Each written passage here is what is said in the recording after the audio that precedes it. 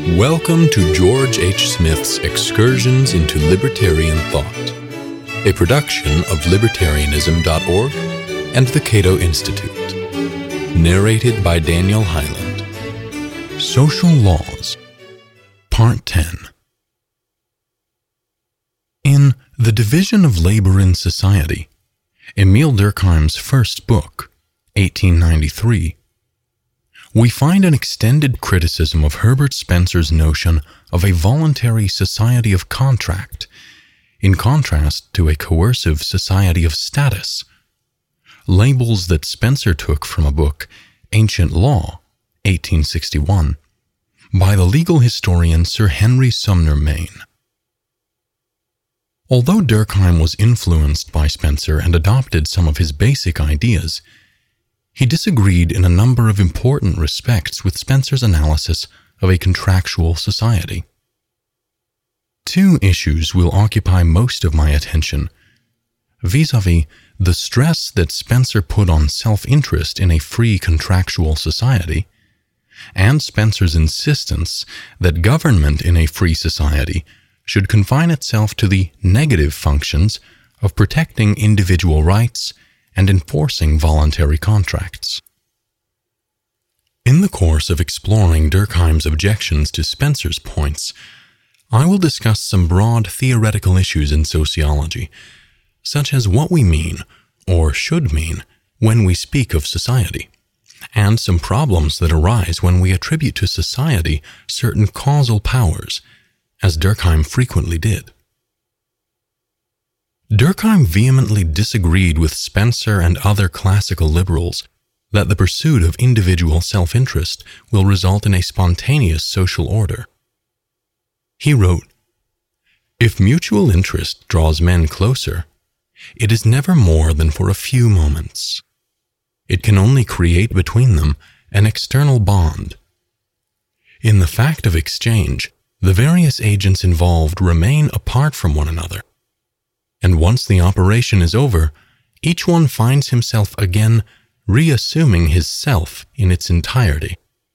The different consciousnesses are only superficially in contact. They neither interpenetrate, nor do they cleave closely to one another. Indeed, if we look to the heart of the matter, we shall see that every harmony of interests conceals a latent conflict, or one that is simply deferred. For where interest alone reigns, as nothing arises to check the egoisms confronting one another, each self finds itself in relation to the other on a war footing. And any truce in this perpetual antagonism cannot be of long duration. Self-interest is, in fact, the least constant thing in the world. Today it is useful for me to unite with you. Tomorrow, the same reason will make me your enemy. Thus, such a cause can give rise only to transitory links and associations of a fleeting kind. For in a contract, not everything is contractual.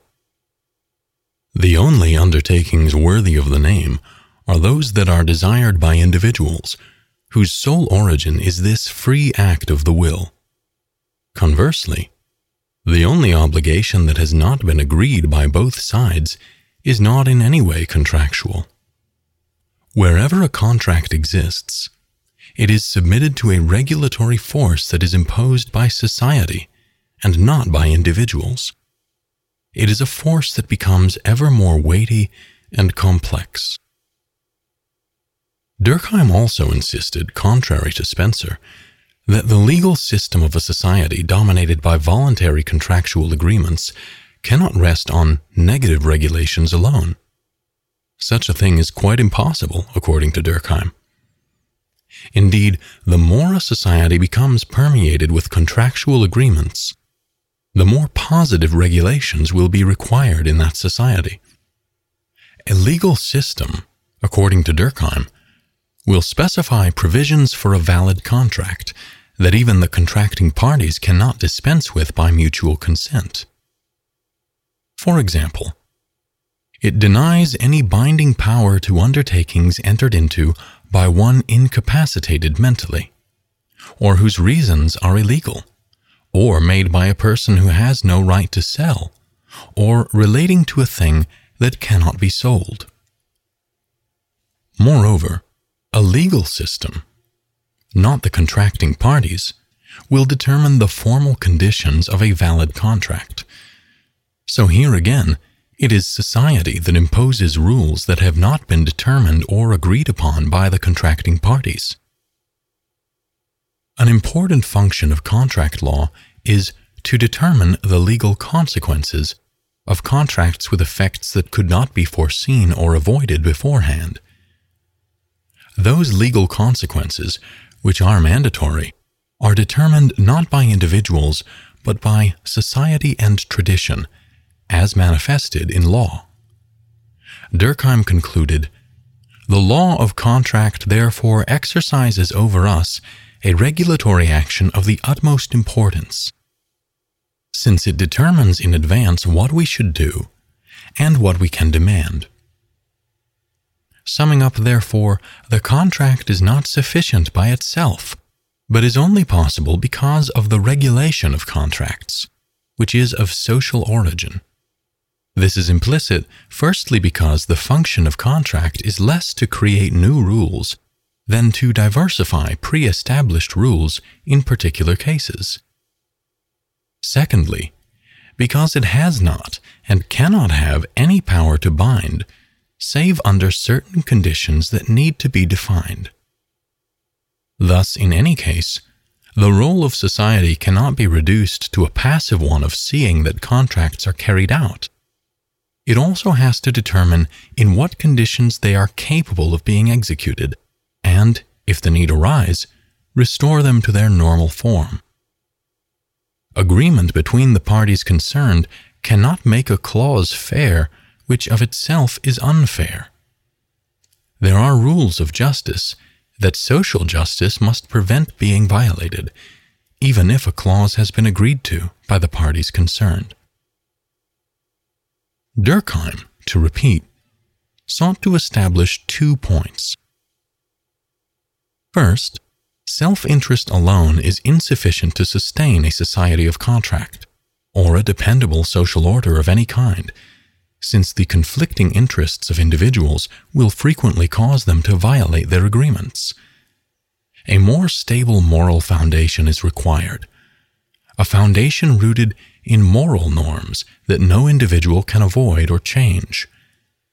Second, contrary to Spencer, a free society based on voluntary contractual relationships cannot sustain itself solely by negative regulations and laws that merely protect the rights of individuals.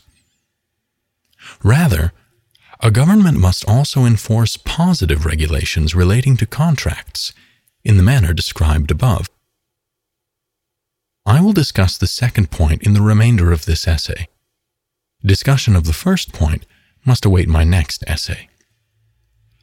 We should distinguish, as Durkheim did not, informal agreements that are not legally enforceable from those formal agreements that are legally binding and so may be coercively enforced. We also should distinguish, as Durkheim did not, the preconditions of a legal contract from the obligations incurred after those conditions are met. When Herbert Spencer and other classical liberals spoke of a society based on contract, they were not necessarily referring to legally binding agreements. Rather, a society of contract was viewed as a society in which individuals can engage in non-invasive, voluntary interaction based on mutual consent without any coercive interference from government. The term contract, in this tradition, was a generic label for all such voluntary associations. It did not refer only to formal, legally binding agreements. And when Spencer argued that a government in a society of contract should be restricted to negative functions, he meant that the government of a free society should restrict its domestic activities to protecting the right of individuals to engage in voluntary interactions with other individuals. Agreements that permit people to pursue their own goals as they see fit, rather than having their actions and goals coercively dictated by government.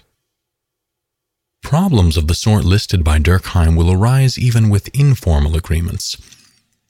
In some cases, there may be a blurred line between mutual consent and an association in which one party was subjected to unjust duress. Another problem, one more among many, is what external signs must be given to signal consent. We find this problem in contemporary discussions of date rape. It is the job of a legal system and courts of law to settle these and similar controversies. Given the complexity of social relationships, no general rule can possibly anticipate every conceivable problem that may arise in those gray areas on the border between voluntary and coercive associations. Such matters require the good faith application of general rules to particular cases. They require, in other words, judgments, specifically legal judgments, in which the pros and cons are assessed and a final decision is rendered by an impartial arbiter guided by abstract rules. Informal contracts. Durkheim was obviously correct when he maintained that a legal system will ultimately determine which agreements are enforceable and which are not. Spencer would have agreed with this claim, but he would have insisted that individuals, not tradition or some vague entity called society, will determine the particulars. We may say until we are blue in the face that society determines this or determines that, but in the final analysis, only individual human beings, not society, can make decisions and undertake actions. We may not know which individuals in the distant past established a precedent or embedded a custom or convention more deeply into the social fabric. But we do know that such individuals existed, even if we know nothing else about them. There was never a being called society that stalked the land and made things happen. In addition, the particular identities of those anonymous individuals are usually irrelevant to our understanding of social phenomena, which is why we sometimes speak of society instead of mentioning specific people. Society typically denotes those anonymous others that we know are, or were, acting purposefully to achieve goals, but whose concrete identities we do not need to know in order to understand the social outcomes of their actions. As I explained in a previous essay, what is usually essential to our understanding of social phenomena is knowledge of the social or political roles played by individuals, not the particular and unique attributes of those individuals. When we say that the police enforce drug laws, we do not mean that some weird entity called the police goes around arresting people. Rather, we mean that anonymous individuals, acting in the legally defined role of police officers, enforce drug laws. And in calling those people anonymous, we mean more than that their identities, in many cases, are unknown to us. We also, and more importantly, mean that their personal characteristics are irrelevant to the point we wish to make. The individual characteristics of those officers are immaterial to our generalization. We don't care about the marital status or hobbies of specific policemen, for example. So we employ the abstraction police instead of enumerating and describing the officers individually. Indeed, the latter process would actually obscure the relevant point, namely, that in their role as police officers, certain people have the legal authority to arrest drug consumers, a privilege that most people lack. What matters here is the legal authorization per se, not the individuals vested with that authority. For it is the legal authorization that defines what we mean by policeman. The same reasoning obviously applies to broader abstractions, such as society, and state.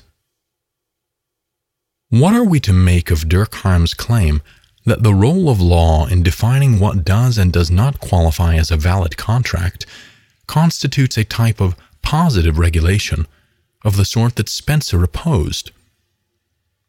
Well, since Spencer never denied that a legal system should determine the preconditions of a formal contract, this controversy reduces to a verbal quibble. But we should keep in mind the difference between defining a formal contract and enforcing that contract after the preconditions, as established by the legal definition, have been satisfied. A legal system may stipulate that contracts formed with young children are not enforceable. Precious few, if any, liberal individualists would protest this proviso. Is this kind of stipulation positive or negative in character?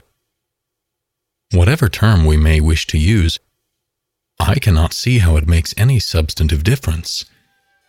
It certainly doesn't affect the points Spencer wished to make about a society of contract and the proper role of government in a free society. Thank you for listening to Excursions. To learn more about libertarian philosophy and history, visit www.libertarianism.org.